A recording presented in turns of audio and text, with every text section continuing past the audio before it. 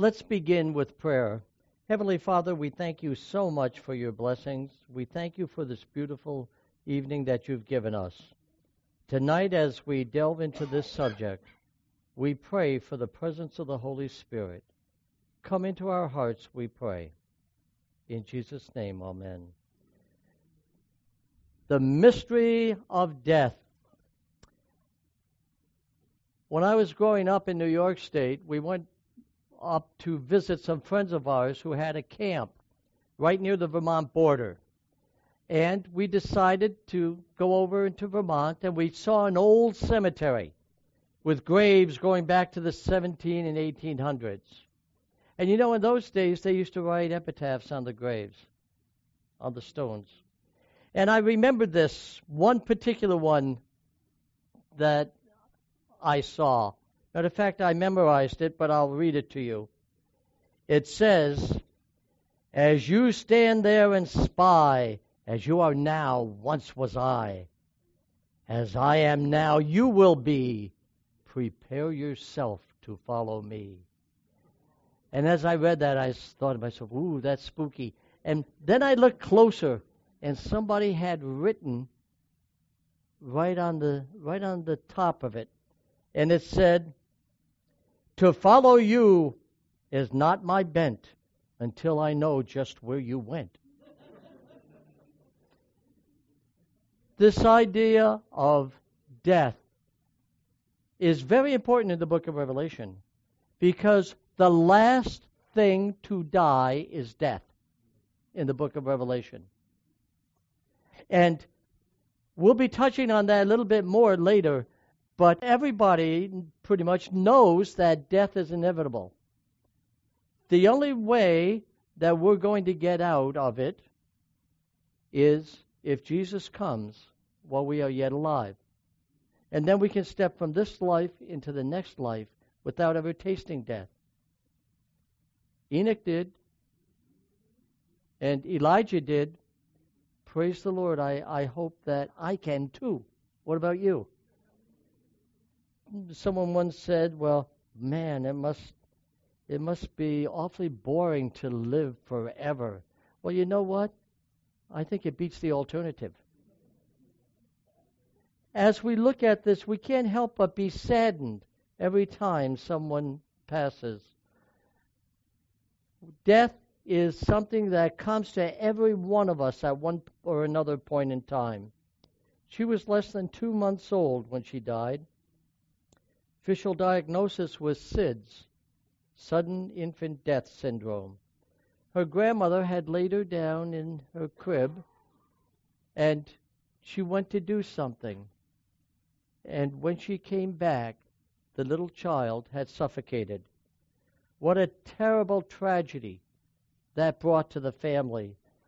It wasn't long after that, at the funeral, that baby Laura's 3-year-old brother watched them as they lowered that casket into the ground. And as they did, he turned to someone and said, "Why is she still sleeping? When is she going to wake up? Why are they putting her down in the ground?"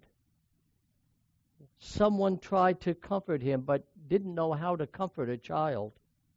My friends, the only comfort we can really have is to know what the Word of God says. For you see, there is one who has conquered death.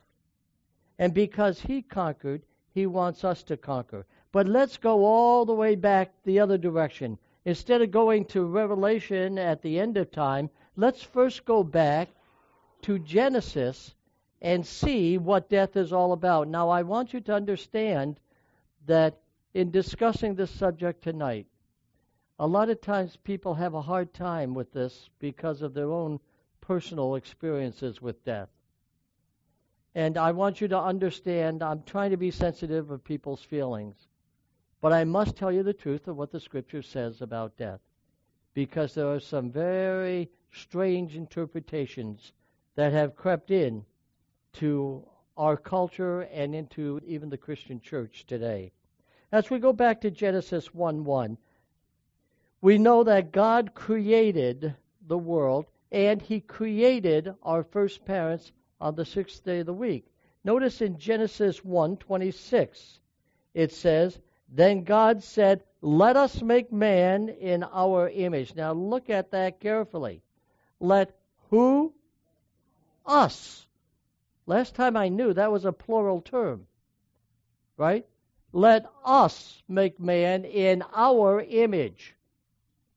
Now, someone once said, "Oh, well, that's talking about the angels." Well, I don't read anything in the Bible about angels creating anybody. Do you? I don't ever remember reading that. So who is the us? And then if you look down a little bit further, it says, "And so in his image he made man." It shifts from us to him. It shifts from plural to singular. Why? The Father, the Son, and even the Holy Spirit were involved in the creation. The Father commissioned that the world be made. He commissioned that man be made. It was through Jesus Christ, the Son, who was the engineer of the project, who actually brought it into being. And so you see a shift there as the creation story goes on. Why? Because Christ had life in himself, and so does the Father. In Jesus Christ is life original, unborrowed, and underived. He was there in the beginning with the Father. Notice in Genesis 2:16 and 17 it says, "And the Lord God commanded the man, saying, 'Of every tree of the garden you may freely eat. But,'" notice that but of the tree of the knowledge of good and evil you shall not eat, for in the day that you eat of it you shall surely die." Adam and Eve were created outside of the garden, according to the Scripture. But God put them into the garden. The garden was the first sanctuary on earth. And it was there that their Creator met with them and communicated with them. And notice also, he said, "I give you all these trees to eat of, but leave that one alone." You know what? There seems to be a bent in human nature today that when somebody tells you don't, what does that mean? Do, right? Did you ever notice a little kid? Now, don't step over that line. Look this way, look that way. Isn't that our human nature? And so it was here. He said, "You can have all the trees, but that one that's in the middle, just leave that one alone." It was a very simple test, but they flunked. Notice here, it says, "You shall eat all of this." God's blessings were many. Notice that it also says, "In the day that you eat of it, you will surely die." Now, what that says in the original language is, "Dying, thou shalt die." That's important, because some people say, "Well, God said the day you eat of it, you're going to die," and he didn't die. He lived for quite a while afterwards. Therefore, God is wrong and he lied. No, that's not what the Scripture says in the original. It says, "Dying, thou shalt die." And Adam began to wax old. He began to lose his robe of light.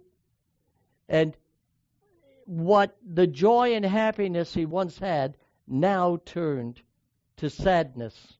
When he saw the first leaves falling off the tree, when he first saw a bird drop to the ground, he knew it was his fault. I can just imagine the guilt that he must have felt. That innocence that he once had was now gone. "Dying, thou shalt die." Now notice, he puts another word in here, "surely die." It's a certainty that this is going to happen. Why? God was telling him ahead of time, you've got all of this, leave that one thing alone, or you will die. And that's the one thing. It was a test of his faith, whether or not he trusted God. And we find that he failed in that. Eve, we find, was tempted by the serpent, it tells us. Now, it's interesting in the story. This is in Genesis 3:1. It says that the serpent was more cunning than the beast of the field which the Lord God had made. And he said to the woman, has God indeed said, you shall not eat of every tree of the garden? The very way he phrases it puts into it a word of doubt, you see. He phrases it in such a way, did God really say that you can't eat of all the trees of the garden? And Eve feels obligated to correct the record.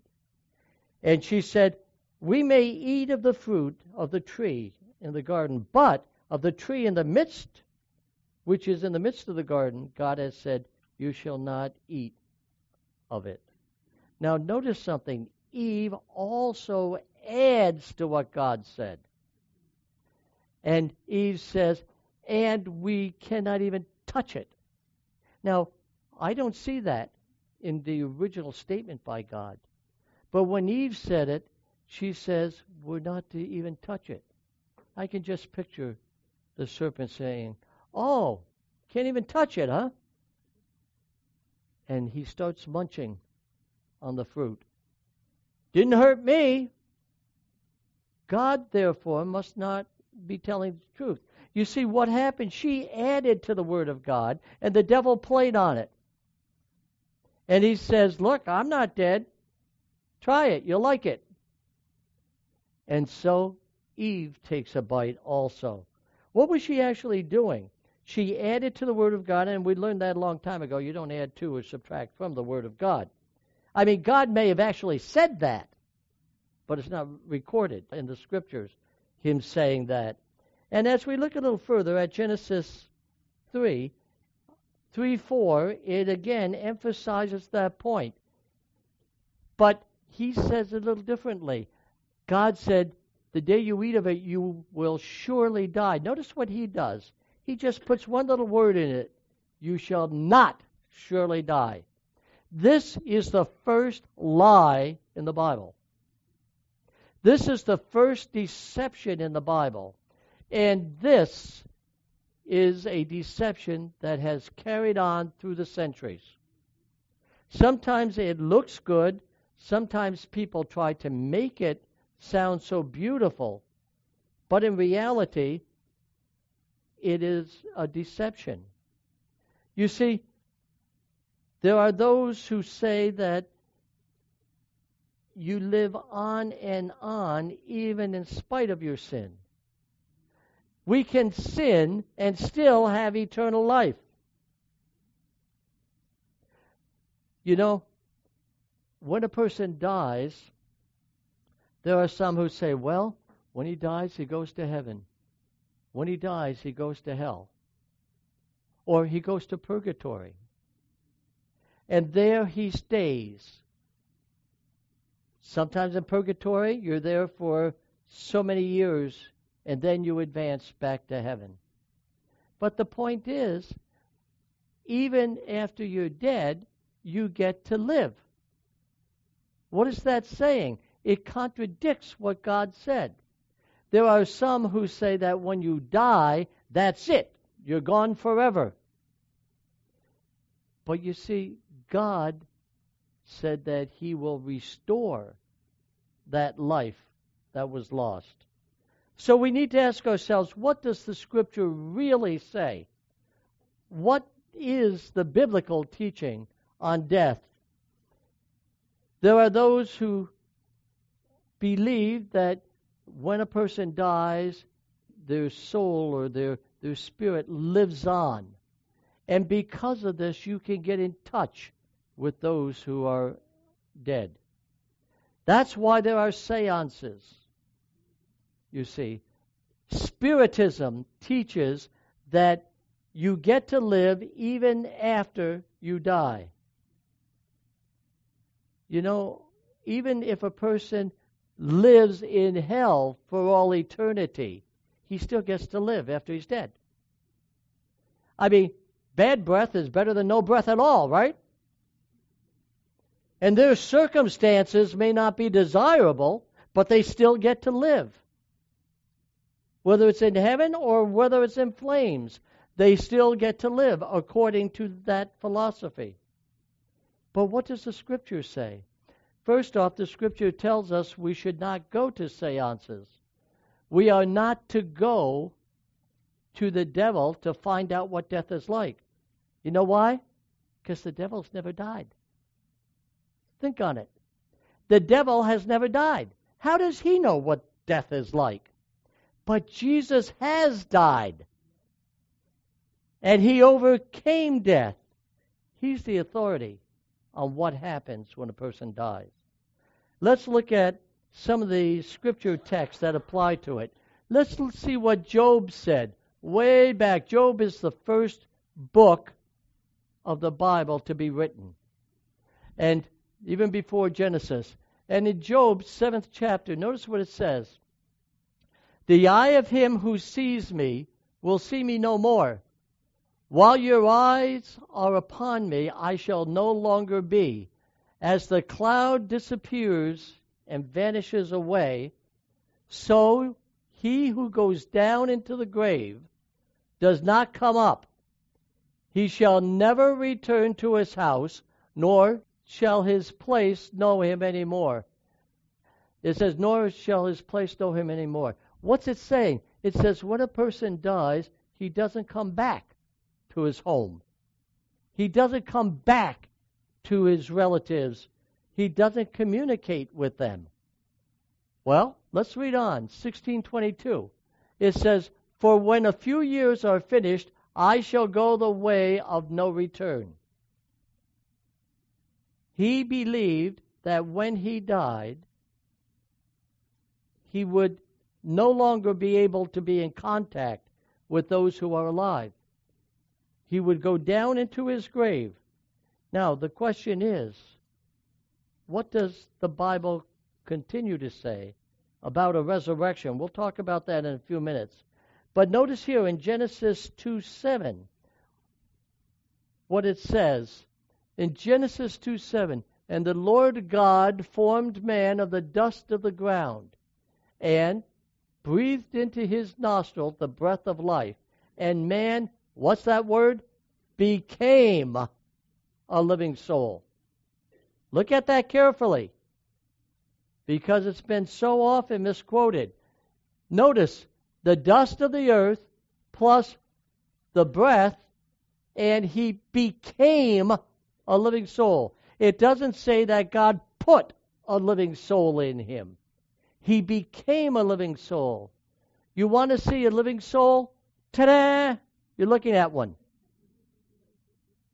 You see, it's a very simple formula. The dust of the ground, the breath of God, equals a living soul. A living soul is a living creature. You've heard it said that we came from dust and we go back to dust. I remember when my kids were small, my son said to me, Dad, is it true that we came from dust and we go back to dust? And I said, yeah. He says, well, I don't know if he's coming or going, but there's somebody under my bed. You see, but there's truth in that. We come from dust, we go back to dust. Notice what it says in Psalm 146, verse 4. His breath goeth forth, he returneth to his earth. We came from the earth. In that very day, his what? His thoughts perish. In plain words, he stops thinking when he dies. How can we go to the dead to find out things when they can't think? Let's look further. Dust of the ground, The breath of life equals a living soul. And it's interesting in the Scripture, this not only applies to human beings, but we find that also in the Scriptures it mentions the souls of the deep when it's talking about the fish. Fish are living creatures, you see. In plain words, the Bible has been misinterpreted. There have been philosophies that have come in from other sources that have crept in to put a shade that the Scripture doesn't really verify. And you check these out. Don't take my word for it. That's the problem. Too many people are taking the word of preachers. Not that I'm trying to tell you not to listen to preachers. But what I'm saying is, check them against the Word of God. Remember the Bereans in the New Testament. It says in there, it says they were more noble than those at Thessalonica because they checked out daily what Paul was preaching to make sure what Paul was saying was in harmony with the Word of God. And so this is what God is calling us to do. Let's look a little further. Ecclesiastes 12:7. Now, I hear people call that ecclesiastics. No, it's Ecclesiastes. Ecclesiastics is a book that's in the Apocrypha. So they're two different books. This is in the Bible, Ecclesiastes 12:7. Notice what it says. When we die, then the dust will return to the earth as it was, and the spirit will return to God who gave it. Now notice what goes back to God is the spirit. Now what is the spirit? Is the spirit the soul? It doesn't say soul. It says spirit. What does the word spirit mean? Notice Job clarifies it for us. And he uses a little bit of poetry, parallelism. What he says in one line, he repeats in other words in the second line. They go together. All right. All the while my breath is in me, and the Spirit of God is in my nostrils. What is the Spirit in your nostrils? It's the breath of God, you see. We even talk about tires being pneumatic tires. There's a disease called pneumonia. It comes from the word pneuma. The word pneuma is breath. It's air. It's the breath of God breathed into us. So then, the dust of the ground, if you take away the breath, what do you have? A corpse. What's the opposite of a living soul? It's a corpse. Did you ever stop to think that in creation, God took the dirt, He breathed into it, and that dirt became a living person? So what is the opposite of creation? It's death. Death is creation in reverse. You are being uncreated. And if God breathed the breath into you in the first place, in the day of resurrection, He can breathe it back in again. You see. So, the dust of the ground minus the breath is a dead body or a corpse. Now, what's it say in 1 Timothy 6:15 and 16? He who is the blessed and only potentate, the King of kings, the Lord of lords, who, what? Alone has immortality. How many times have we heard people say, well, my immortal soul? You find that expression in the Scriptures. Look for it. You won't find it. You won't find in the Scripture that it says immortal soul. Because who alone is immortal? It's God, you see. God wants to give you immortality as a gift. But if you are immortal, you're not going to die, right? How can you have an immortal soul and die? You see. And notice what it says here. Now, to the King eternal, immortal, invisible, to God alone is wise. God alone is the source of wisdom. God alone is immortal, you see.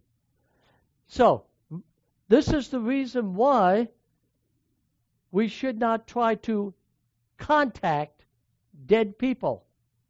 As a matter of fact, the Scripture speaks against that because witchcraft teaches immortality of the soul. And there's a curse that goes along with engaging in witchcraft. We need to be careful of that. Notice it says in Romans 2:7, eternal life to those who, by patient continuance in doing good and seek for immortality. In plain words, we are to do good. We are to live a sanctified life with the prospect of looking forward to the time when Jesus comes back and He will give us eternal life. If you are among those who are alive when Jesus comes back again, in the twinkling of an eye you will be changed, and you will step from this life into the next life without having to suffer death. But in the meantime, there will be people who will go down into their graves. That's why we really pray and look forward to the coming of Jesus soon. Ezekiel 18:4 says, now here again, if I have an immortal soul, then how do I harmonize that with what Ezekiel 18:4 says? It says, the soul who sins shall what? The soul who sins shall die. So, if a person sins, the penalty for sin is death. And by the way, this is a problem for people who believe in evolution. Because if the penalty for sin is death, then death came into existence after the first sin, right? But you see, evolution teaches that things died all the way up until man was created. So therefore, how could it be the penalty for sin if death preceded sin? You see the conflict? That's why people who are quote-unquote theistic evolutionists have a problem. Because evolution says, here we were created good, we were created perfect, but man has been going downhill. Evolution says, no, we were created imperfect. We were slime mold. Okay, we were created simple, and we are progressing to perfection. So the theistic evolutionist has a problem because he doesn't know if he's going down or if he's going up. He's stuck in the middle, you see. And so we find that that text, the soul that sinneth, it shall die, has a lot of implications to our times today. Now, what about some of the things we hear about people who have had near-death experiences, or they died and they came back again? We hear this a lot. Some of this, of course, quite frankly, is pure, what can I say? Some of it I question. Others, I do think that there is some spiritualism involved in some of this. I do think that there are some supernatural things that happen. And because, don't forget, the devil can perform miracles too. But how many times is it because it might be a medication, it might be a certain circumstance that they're experiencing that leads to this? I personally had a near-death experience. I was only about 5 or 6 years old. I remember we went swimming in the, it was actually a reservoir. We should have been swimming in the reservoir. But we were swimming in the reservoir. And my dad was with me, and he was swimming too. And I was walking along, and I stepped in a hole. And I went down, and I didn't know how to swim. And I remember coming up and gasping for breath. And I went down again. I came up back down again. And all of a sudden, my dad was far away from me. It took him a while to get over to me. And I remember that all of a sudden I began to think to myself, ooh, is this what death is like? And I began to kind of float a little bit. And I could actually see myself floating in the water. And I said, this is so relaxing. And then somebody came along and grabbed me by the hair and pulled me out. And that's the reason I got this false. No. But he reached down and he grabbed me and he pulled me up and took me and pumped the water out of me. But I actually experienced seeing myself in there.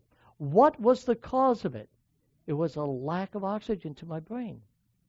Now, some people are on medication. Some people are on drugs. Now, it's also interesting that people who are atheists, people who are Buddhists, they oftentimes see the same thing.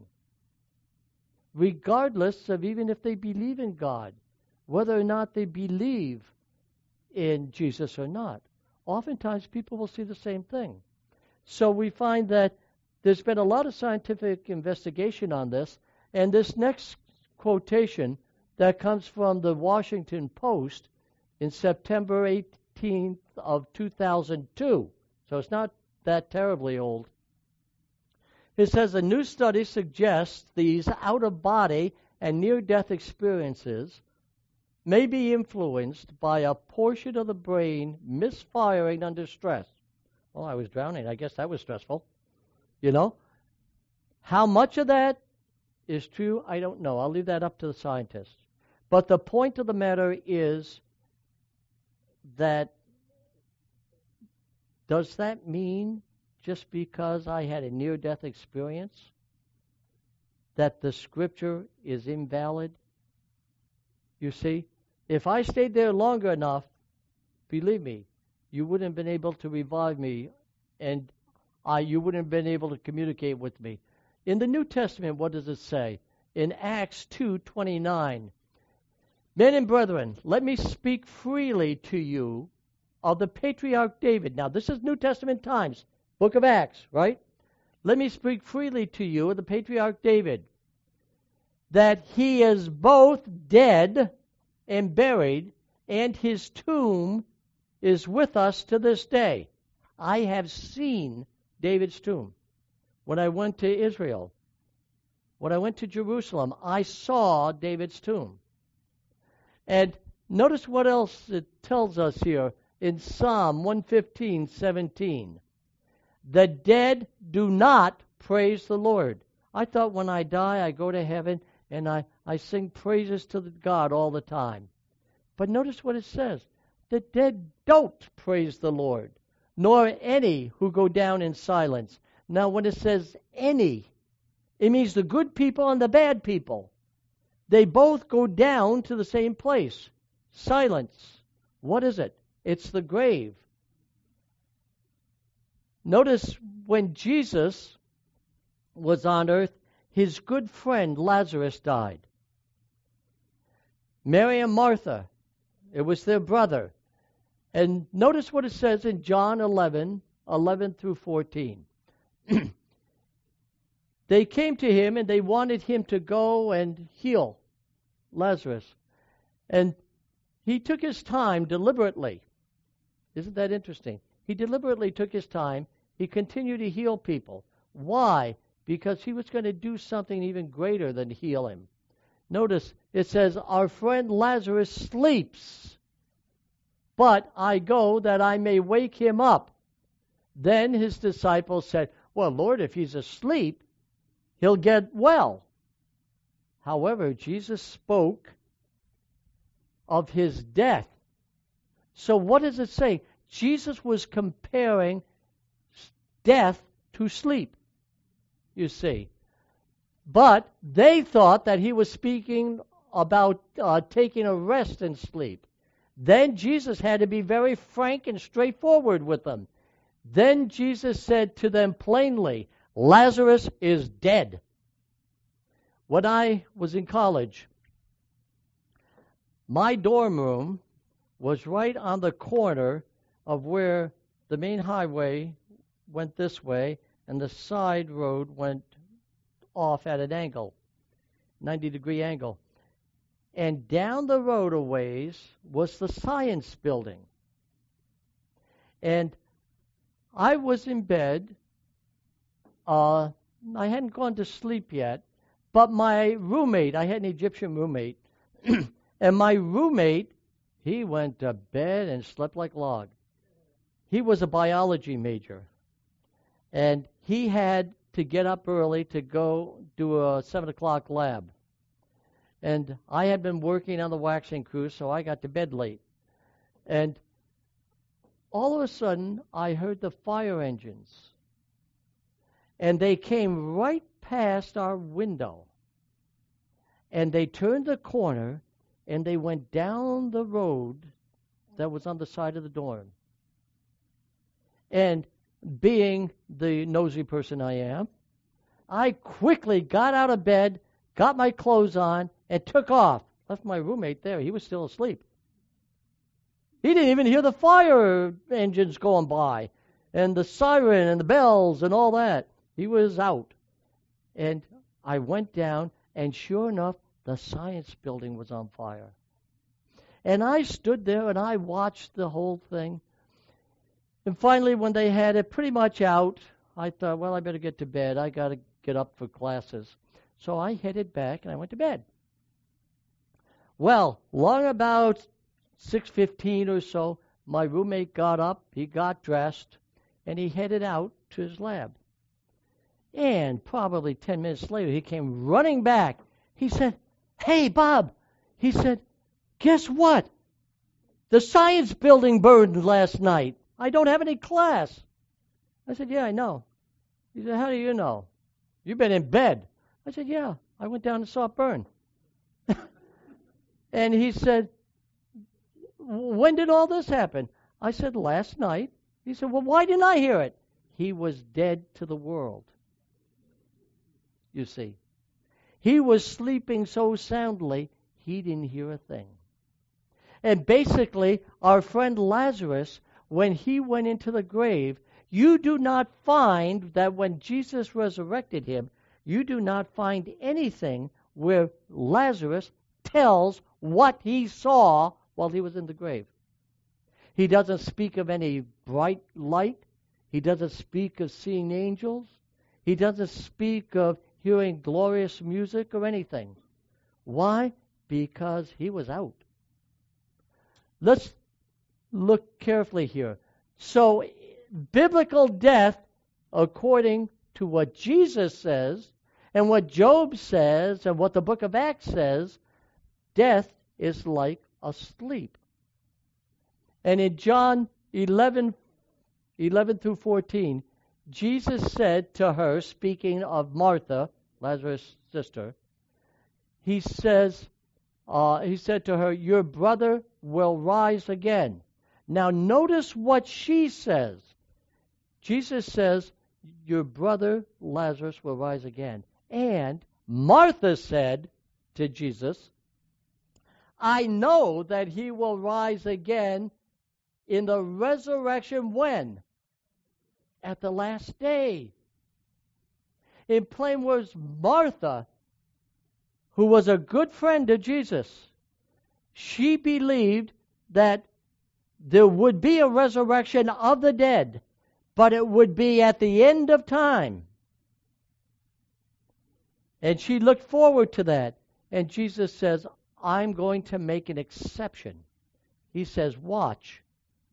I am the life. I'm the one who calls people out of their graves." And he goes over and he says, "I am the resurrection and the life.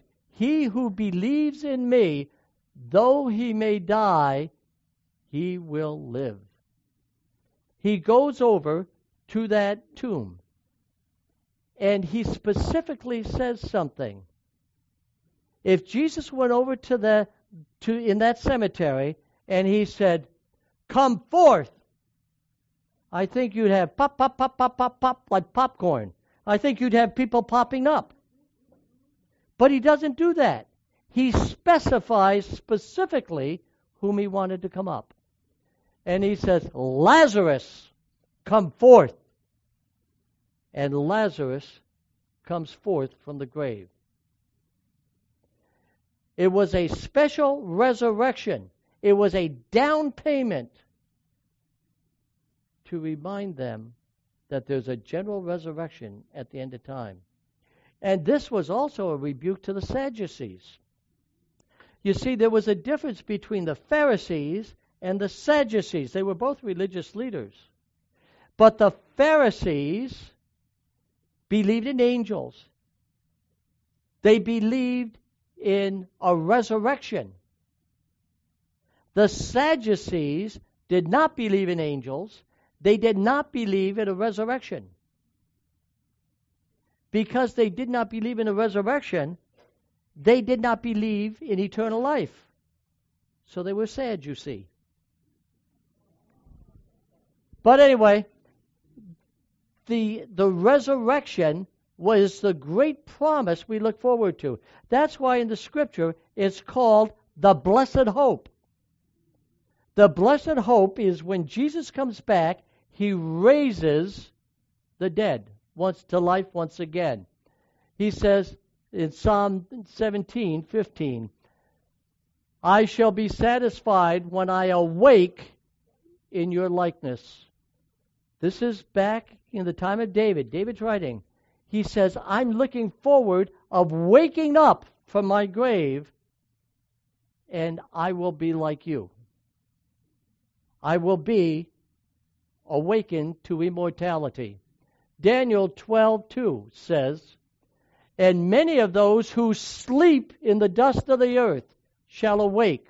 Now, Daniel, Old Testament, he knew that the dead were sleeping. And so we find even Isaiah in his time spoke of the resurrection of the dead. Look what Ecclesiastes, this is Solomon talking, in 9:5, Ecclesiastes 9:5. He says, "For the living know that they will die, but the dead know everything." Is that what it says? The dead know nothing. If the dead know nothing, why try to communicate with them? Revelation has a lot to say about a resurrection that's going to take place. Where are our loved ones now? They are sleeping in the grave. And you know, some people say, "Oh, I can't stand the thought of thinking that my grandmother's in a cold, damp, wet grave." There's a lot of emotion attached to this subject. But you know something? Grandma can't feel that cold wetness. She can't feel anything. She's asleep. She's asleep until Jesus himself awakens her in that great and glorious day. She's not suffering. But if let's say she did go to heaven. Let's say she is conscious and you can communicate with her. Let's say she's up in heaven and she's looking down. I wonder what Adolf Hitler's mother must have thought, looking down at her little baby boy who became one of the world's worst tyrants. I wonder at Al Capone's mother looking down on little baby Al. He was so cute and sweet. And here he's a great criminal. I wonder how many parents who would be looking down and seeing the suffering and the pain that their children are going through. My friends, if that's the case, then heaven would be hell for them. It would be a time of stress. It would not be a place of joy and happiness. But the fact is, our loved ones are asleep. And I know my mother went through quite a prolonged illness before she died. But you know, it brought me a great deal of peace to know nothing can harm her. She's asleep until Jesus comes again and wakes her up. And when she is awakened, she'll be in better health and better condition than she ever went into that grave. It's a time of joy. It's the great waking up morning. It's the time of restoration. By the way, it's interesting that if you read about the resurrection in the Syriac translation of the Bible, it doesn't call it the resurrection. It calls it the resuscitation. Isn't that interesting? That when Jesus comes back, he resuscitates the dead. What does that mean? He breathes the breath. He gives them artificial respiration. He puts the breath back in them again. And they come up in bodies. If he created us out of the dirt in the first place, he can create us out of the dirt again. This time, I won't need these old glasses. You won't need a walker. You won't need a cane. Maybe you have a leg amputated. When you come up with both of them. You see, a new body. But the character that you have formed in this life, he'll return that to you. You will be resuscitated from what you were. Therefore, now we got a problem. Because there's a lot of people in the world today who are communicating with spirits. I know one president's wife claimed that she used to communicate with Eleanor Roosevelt, although Eleanor Roosevelt had been dead for many years. I wonder who she's talking to. And I can think of another religious leader who said that he used to have regular communication with Jesus' mother, Mary. But if Mary is sleeping, and there's nothing in the scriptures that said Mary is doing anything else but sleeping in her grave. It does not tell anywhere in the scripture about Mary coming forth out of her grave. Then who are they communicating with? You see. If the dead are in the grave, there's a lot of these apparitions that are appearing. And I'm not a prophet, I'm not the son of a prophet, but you're going to see more of them. Medjugorje, Our Lady of Guadalupe, and other places where there are appearances of Mary. There are some places where you may even see the appearance of Jesus. As a matter of fact, the scripture says, if anyone walks on the face of the earth and says, I am Jesus, he's automatically not. You know why? We'll touch on that in another presentation. But when Jesus comes back again, he never touches the earth. Anybody who walks on the surface of the earth claims to be Jesus Christ is automatically not. He's an imposter. And so we find that who are they communicating with? Is this actually, many of these apparitions, are they coming from above or are they coming from powers from below? Because the devil is trying to get across the idea that the dead are not dead. They're still alive. And we just need to get in touch with them. Yes, there are many people who have gone to sleep believing in Jesus with the great hope of the resurrection. And notice what it says here in 2 Corinthians 5:8. We are confident, yes, well pleased, rather to be absent from the body and to be present with the Lord. And people say, see there, we've got a text. It proves that the dead are alive. They're absent from the body, but they're present with the Lord. Yes, that's what the text says. But what does the text mean? Let's look at it in its context. Absent from the body and present with the Lord is simply saying, hey, I can't be with you physically, but I'm with you in heart. It's an idiom. And Paul uses it in other situations, similar wording, for the same purpose. Notice what it says in 1 Corinthians 15:51 and 52. He says, behold, I show you a mystery. He said, we shall not all sleep, but we shall all be changed in a moment, in the twinkling of an eye, at the last trump. When is the last trump? It's when Jesus comes. Those who are alive on earth, by the time today we would say by a snap of the fingers. That's how fast. We will be changed from this body that cannot die, that can die, into a body that cannot die. Those who are in the grave will come up out of the grave with bodies that cannot decay and cannot die any longer. That's the great hope we're looking forward to. Look at 1 Corinthians 15:51 and 52. For the trumpet shall sound, and the dead in Christ and will be raised incorruptible, and we shall be changed. The dead in Christ will come up, and they can die no longer, and then we will be changed. Look at 1 Thessalonians 4:14 through 18. For if we believe that Jesus died and rose again, even so, God will bring with him those who sleep in Jesus.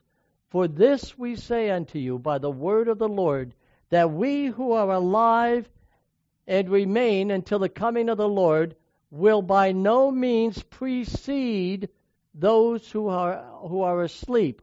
For the Lord himself will descend from heaven with a shout. Is this a secret coming of Jesus? Is this a secret rapture? You see, the word rapture means nothing more than caught up. When are the righteous raptured or caught up to meet Jesus? It's when Jesus comes back again. And it's going to be not a secret thing. It's going to be a shout with the voice of an archangel. When Jesus comes back, he speaks with the voice of the archangel. He's commanding the angels as their commander-in-chief. He says, go get them, boys. He also says to Satan and his angels who would try to prevent this, back off. Because the devil's an angel, don't forget. And the devil has to back off, and the angels come down and gather up the righteous who have been resurrected or changed. I don't know if it'll be your guardian angel. But wouldn't it be nice to see your guardian angel? The one who's been with you all through life? I'll know mine. He's the one that pulled his hair out. Especially when I was a kid, But anyway, wouldn't it be great if it's your guardian angel that comes down and gets you? And the dead in Christ shall rise first. They come out and they rise up to meet the Lord in the air.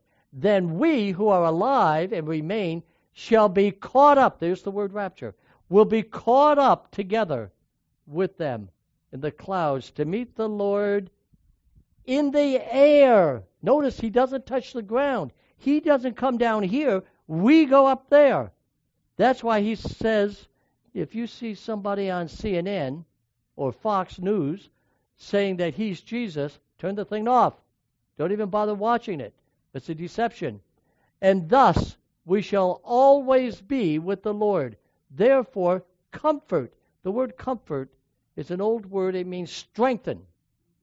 Fortify one another with these words. This is what brings us hope at a funeral. The hope is that our loved one is sleeping, but God has not forgotten them. And when Jesus comes again, he's going to remember them. What about the thief on the cross? Remember what Jesus said to him in Luke 23:42. People say, then he, the thief, said to Jesus, Lord, remember me when you come into your kingdom. And notice what Jesus said. Now, you got to remember that in the original language, there's no punctuation marks. The punctuation marks were put in by the translators.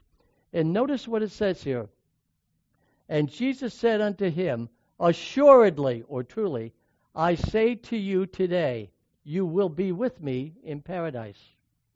Now notice that comma, I say unto you today. Now, what's it saying? I'm telling you today, someday you'll be with me in paradise. Now, if you put that comma in front of today, it says, assuredly I tell you, today you will be with me in paradise. You see the difference? One, if you put the comma there, it says someday, I'm telling you now, someday you'll be with me in paradise. If you put it here, it says you've got to be in paradise that very day. But we've got a problem if that's the case. Because if we put that comma in the wrong place, we've got to remember something. And we got to remember that Jesus, when he died, he went into his grave, and it wasn't until he was resurrected from that grave, he talked to Mary Magdalene, and he said, don't touch me, don't delay me, because I have not yet ascended to my Father. You see, Jesus himself didn't go to heaven on Friday. It wasn't until he was resurrected on Sunday morning that he ascends to his Father to report in that, to find acceptance with his Father. So Jesus, how could he tell the thief on the cross, today you're going to be with me in heaven, when he himself didn't go until 2 days later, you see. So that comma that was put in by the translators is oftentimes, you'll find some translations will put it one place and other translations will put it in another. Jesus himself said, I'm giving you the assurance now that when I come into my kingdom, there's a place for you. My friends, there's a place for you in God's kingdom too. And whether we're among those who are alive to see Jesus coming, or whether age and death overtakes us, it does not affect our future. For the Lord has promised that he will not forget his children. He may let them sleep. You may have to sleep 2 years, 100 years before Jesus comes. I don't know when Jesus is coming, but I think it's going to be soon. And he will call you forth from that grave. He said, my reward is with me to give you a good reward or a bad reward according to what is your works or your life. My friends, how many of you want to be ready and to receive a positive reward from Jesus? By the grace of God, trust him, lean on him. He is the resurrection and the life. And he's the one that will have a place for you in his kingdom. Let's have a word of prayer. Gracious Father, help us to have our trust in our Lord Jesus. Help us, Lord, to be faithful to you, to lean on your word, to claim your promises. And Lord, we look forward to seeing you face to face.